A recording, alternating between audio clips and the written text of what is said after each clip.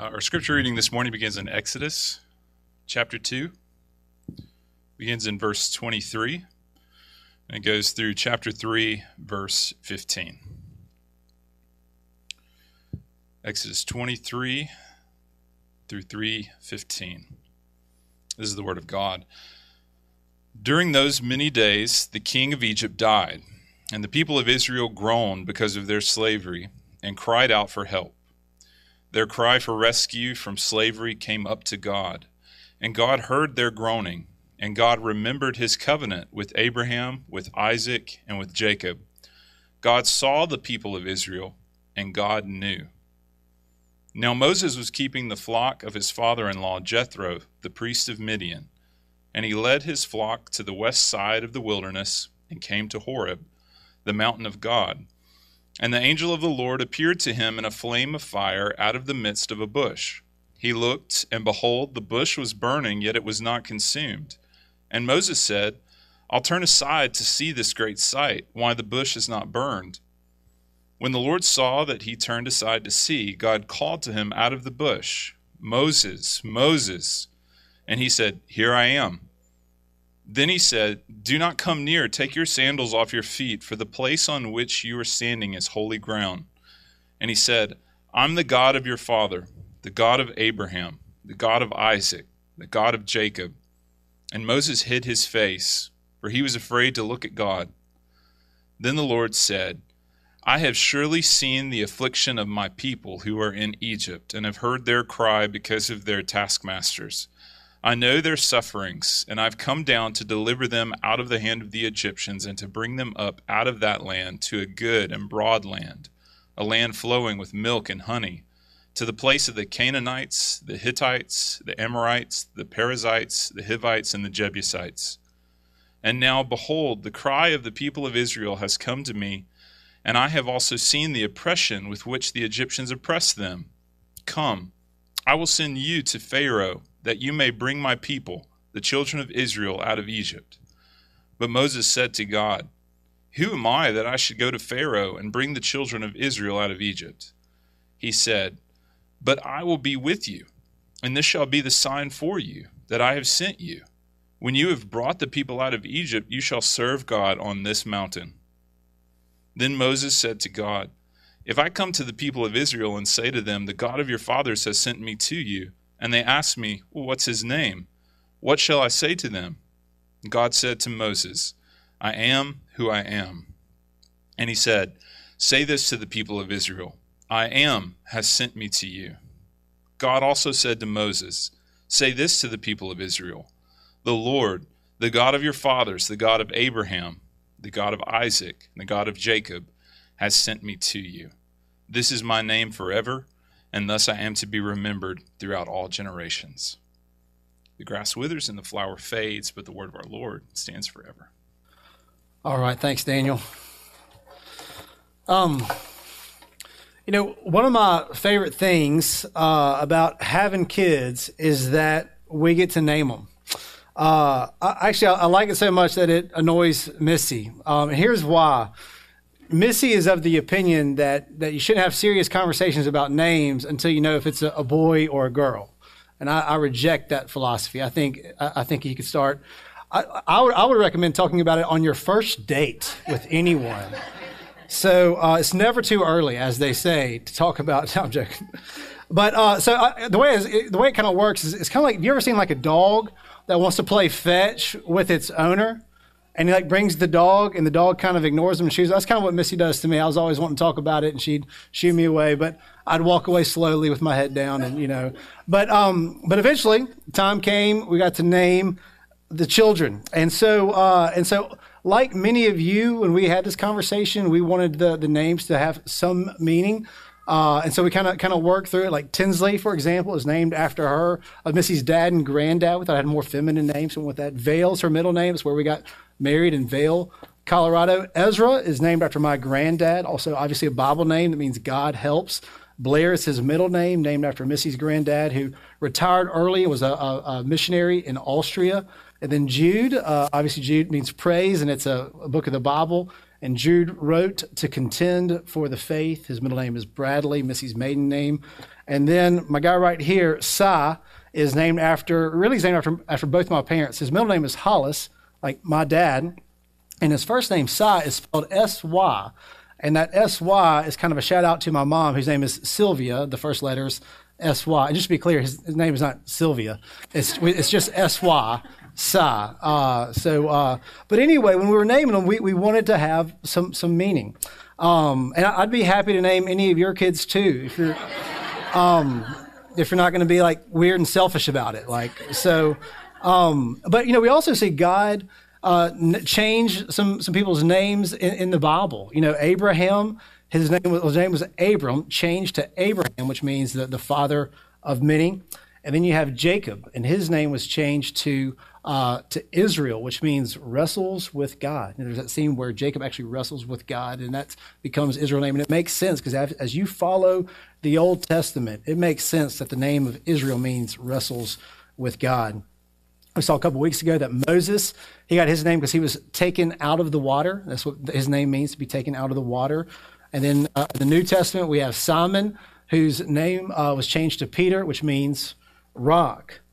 And wouldn't it be cool? Wouldn't it be cool if God named you? Like if God gave you a name and it kind of spoke to your purpose in life, why he made you.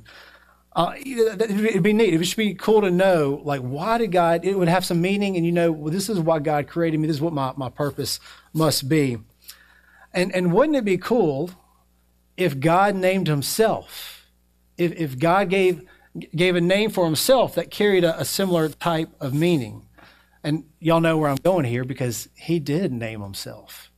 And there is a lot of meaning to it. So today, even though there's a lot happening in this text, I really want to focus in on God giving us his name, his proper name. I think we do well to consider its significance. And I want to do this as we think about it. I have 3 questions. I'm going to kind of unveil them as we go. But my first question is this, what is the meaning of God's name? So now I want to focus on God's name, but I want to give a little context real quick. In chapter 2, verse 23 through 25, we read that the people of Israel were groaning because of their slavery, and they cried out to God for help. And we read that God did 4 things there. Do you see it? So that God heard their groaning, God remembered his covenant with Abraham, Isaac, and Jacob, God saw them, and then very simply we read, God knew. So God heard, God remembered, God saw, and God knew. And this is what's going on in God's heart when Moses finds him at the famous burning bush. Now, in chapter 3, we read that Moses was keeping the flock, and then we read this in verse 2. So look at chapter 3, verse 2. It says this, "And the angel of the Lord appeared to him in a flame of fire out of the midst of a bush. He looked, and behold, the bush was burning, yet it was not consumed."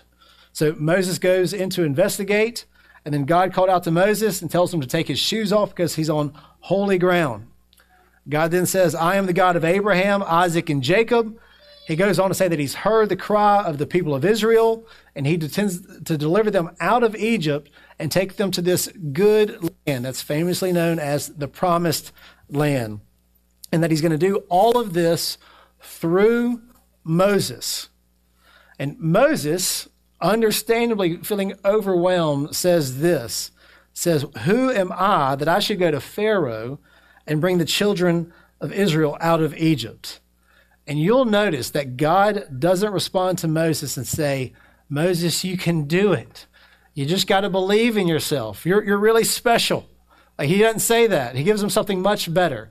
He says, "Moses, I will be with you." Now look at what Moses says in verse 13, chapter 3, verse 13. He says, "Then Moses said to God, if I come to the people of Israel and say to them, the God of your fathers has sent me to you, and they ask me, what is his name? What shall I say to them?" Now, that's a really interesting question. And we might be, this is one of those stories where we might be too familiar with it to appreciate what's going on. But this is a big moment. The God who created everything is about to get a name, right? This is a big deal.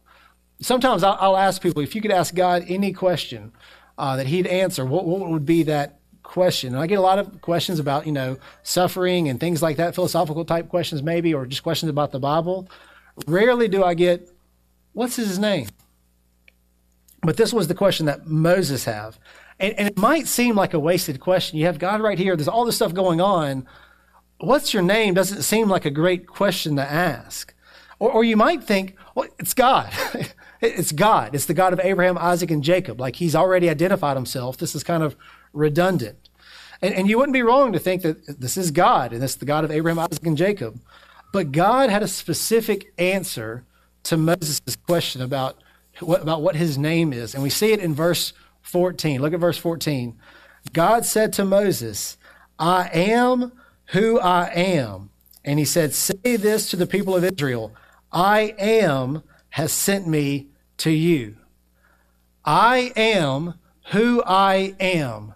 That is God's name. That is God's proper name. In Hebrew, it's pronounced Yahweh. And it's built on the word for I am. Now you might wonder, you might think, I've read the Bible and I don't see Yahweh written out much. Well, you actually might see it more than you realize, because here's what most translations, we use the ESV translation, but most translations will do this. When you think, why don't I see Yahweh? That's a good question to ask, because if this is the Lord's name, then we should be seeing Yahweh, right? Well, you see it more than you realize, because in most translations, whenever you see the word Lord in all caps, like you'll see in Exodus 3, whenever Lord is in all caps, that's for Yahweh, right? So whenever we see Lord in all caps, we're talking about Yahweh, God's proper name. And one interesting side note is often, or short for Yahweh is the word Yah. And the Hebrew word for praise is hallelujah. So when you see hallelujah, it means praise God. That's just a little side note I thought was cool, wanted to share. But anyway, so we see this word more than we realize. And so this is God's name. His name is Yahweh. And what does it mean that his name is Yahweh? Or to put it in English, what does it mean that his name is I am who I am? Now, consider for a moment the philosopher Rene Descartes, who famously said, I think, therefore I am. So when Descartes was thinking about this, there's two questions that he was considering. What am I? And what can I know for certain? And as he thought about this, he didn't think he could rely on evidence that he got from his senses. So, for example, he said, if you get a straight stick and you put it in water, it looks crooked. Or you have something far away, it looks small, and you don't have it. So he's like, I don't think I can rely on my senses. And he wondered about this. Like while sleeping, he had been dreaming. And he had dreamt before. In his dream, he dreamed about waking up. And so he also wondered, how can I know for certain that I'm not still in a dream? And so he carried this top around. He'd spin it. No, I'm joking. Does anybody know what I'm talking about there? Okay. All right. Those who know what I'm talking about, come see me afterwards, because that's an R-rated movie. So I'm taking, yeah. No. So anyway, sorry for those who haven't seen Inception. That's neither here nor there. But anyway, so he was thinking, like, how can I know what's really real? And he eventually came to this. He said that whatever I think, no matter how unreliable whatever it is that I'm thinking is, that thinking proves that he is a thinking thing. And if he is a thinking thing, then he must exist. And he wasn't sure about his body, if that was real or not, but he knew this: I think, therefore I must really be real. I think, therefore I am. So what Descartes was doing, he was trying to figure out what is really real. What is ultimate reality? And so his conclusion was, I'm a thinking thing, therefore I exist. And there is a sense in which what God is saying to Moses when he says, I am who I am, and he didn't even say, I'm God. Then Moses might impose some ideas about what God must be like on God. But he simply said, I am who I am, Yahweh. More than God being God, God simply just is. He is what is really real. He is ultimate reality. He's the ultimate reason for everything. He is the reason why you exist, He is the reason why you are in Starkville. Whatever you might think that got you here, he is the ultimate reason that you are here. He is the reason the earth spins at such a remarkable consistency that we have day and night, can set our clocks, and we know what's going to happen. He's the reason that the earth tilts and it gives us season. God is the ultimate reality, the ultimate reason for everything. He is the absolute creator and sustainer in all things. So that is the meaning of God's name. I am who I am. Now I want to move to my second question now. What does God's name have to do with Jesus? Look at Exodus chapter 3, verse 2. Exodus 3, verse 2 says this, "And the angel of the Lord appeared to him in a flame of fire out of the midst of a bush. He looked, and behold, the bush was burning, yet it was not consumed." So notice there is Lord in all caps. In most of your translations, it probably is. And what does that mean if it's in all caps? It means we're talking about Yahweh. So this is the angel of Yahweh. And look at verse 4. Who speaks? The one who's speaking is the Lord, and it's all caps. It's Yahweh. Then in verse 4 again, who calls Moses from the bush? God calls Moses from the bush.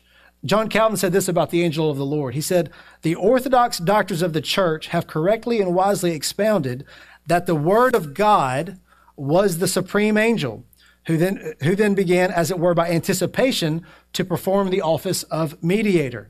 So when Calvin is saying the supreme angel, the angel of the Lord, is the word of God, those of you who are familiar with John chapter 1, the word of God is a person, right? John 1, the word of God is Jesus and performs the office of mediator. The mediator between us and God is Jesus.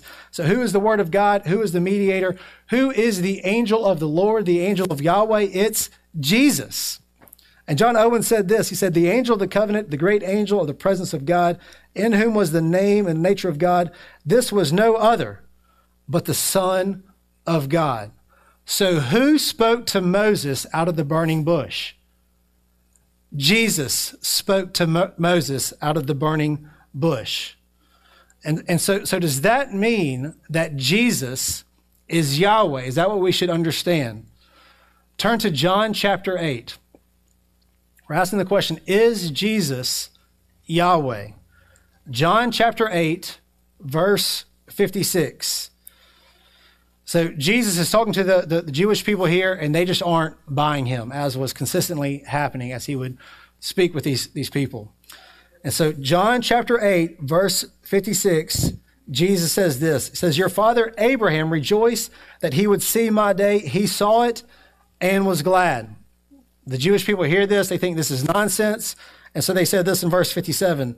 "So the Jews said to him, 'You are not yet 50 years old, and have you seen Abraham?'" They're saying, "Jesus, you don't know Abraham.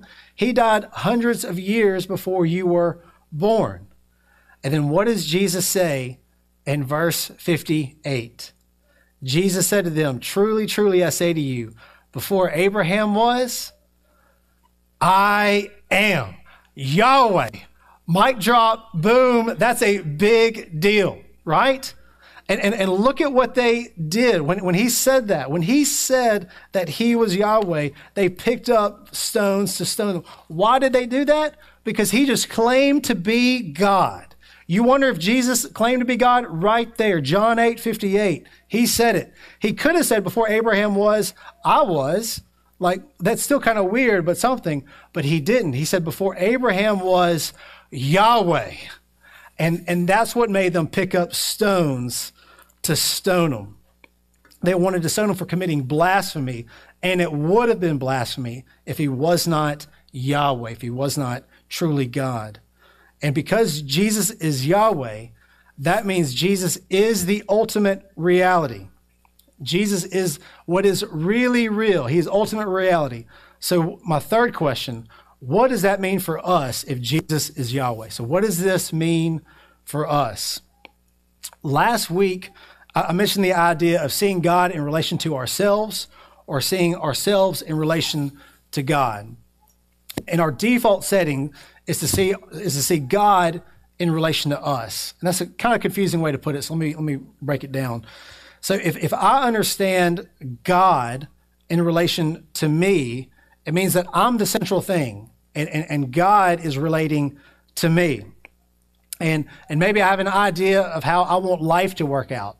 I want to have peace and happiness, and I want things to go well. And I want God to really help me get there. And maybe I'm a pious person, and I think God is the best way to get what I want in life. But that is with me at the center. But if you see God, if you see yourself in relation to God, that means you flip it, that God becomes central, and you order your existence and purpose and everything around God. It's a subtle difference. It's the difference between waking up and saying, God, help me get through the day and do well, which it's not like that's a terrible thing to say, but it's different from waking up and saying, God, I'm at your service. Whatever, however, whenever, I am yours today. It's a subtle difference. The first one doesn't sound all that bad. The next one has God at the center as ultimate reality. So what does it look like to make God central, to see ourselves in relation to God rather than the other way around? I'd like to suggest two things real briefly, and then we'll be done. First, for God to be central, that's going to involve repentance. The current of the world, our sinful nature, is just to make ourselves central. Not even awful by the standards of the world, but just to make ourselves the center of the universe.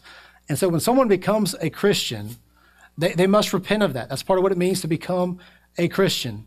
And the first of Martin Luther's 95 Theses says this: when our Lord and Master Jesus Christ said repent, he intended that the entire life of believers should be repentance. So this is what we do over and over. And if you don't think you become central and you're not self-centered, then you're not self-aware, because you're either fighting with this or you're just getting totally owned by it. And the second thing is this. So the first is repentance. The second thing is this, is to hope in God. Israel had been enslaved for a long, long time. Moses seemed like the perfect one to save them, right? Remember last week we talked about this? He was born a Hebrew but raised in the royal house of Pharaoh. He's the perfect one to save them. And then he ends up just blowing it, right? Like he kills an Egyptian, then he runs away. It just doesn't work. And the point last week was that man doesn't save. It's God that saves. The story of Exodus over and over shows us that God saves his people who cannot save themselves. And that is just what Yahweh does. That is who he is. This is what Yahweh did when he came 2,000 years ago. He came to save a people who could not save themselves. So may God help us to set our hope in him, Yahweh, Jesus. He came to save us because he sees, he hears, he remembers, and he knows. Let's pray. Father in heaven, would you help us to understand the significance that you have a name and what that name means for us? Would you help us to put our eyes on you? And would you free us of the tyranny of just focusing on ourselves, whether things are good or bad? Would you free us from the tyranny of staring at ourselves? And would you help us just to behold you in your glory and your goodness? And Jesus, it's in your name that we pray. Amen.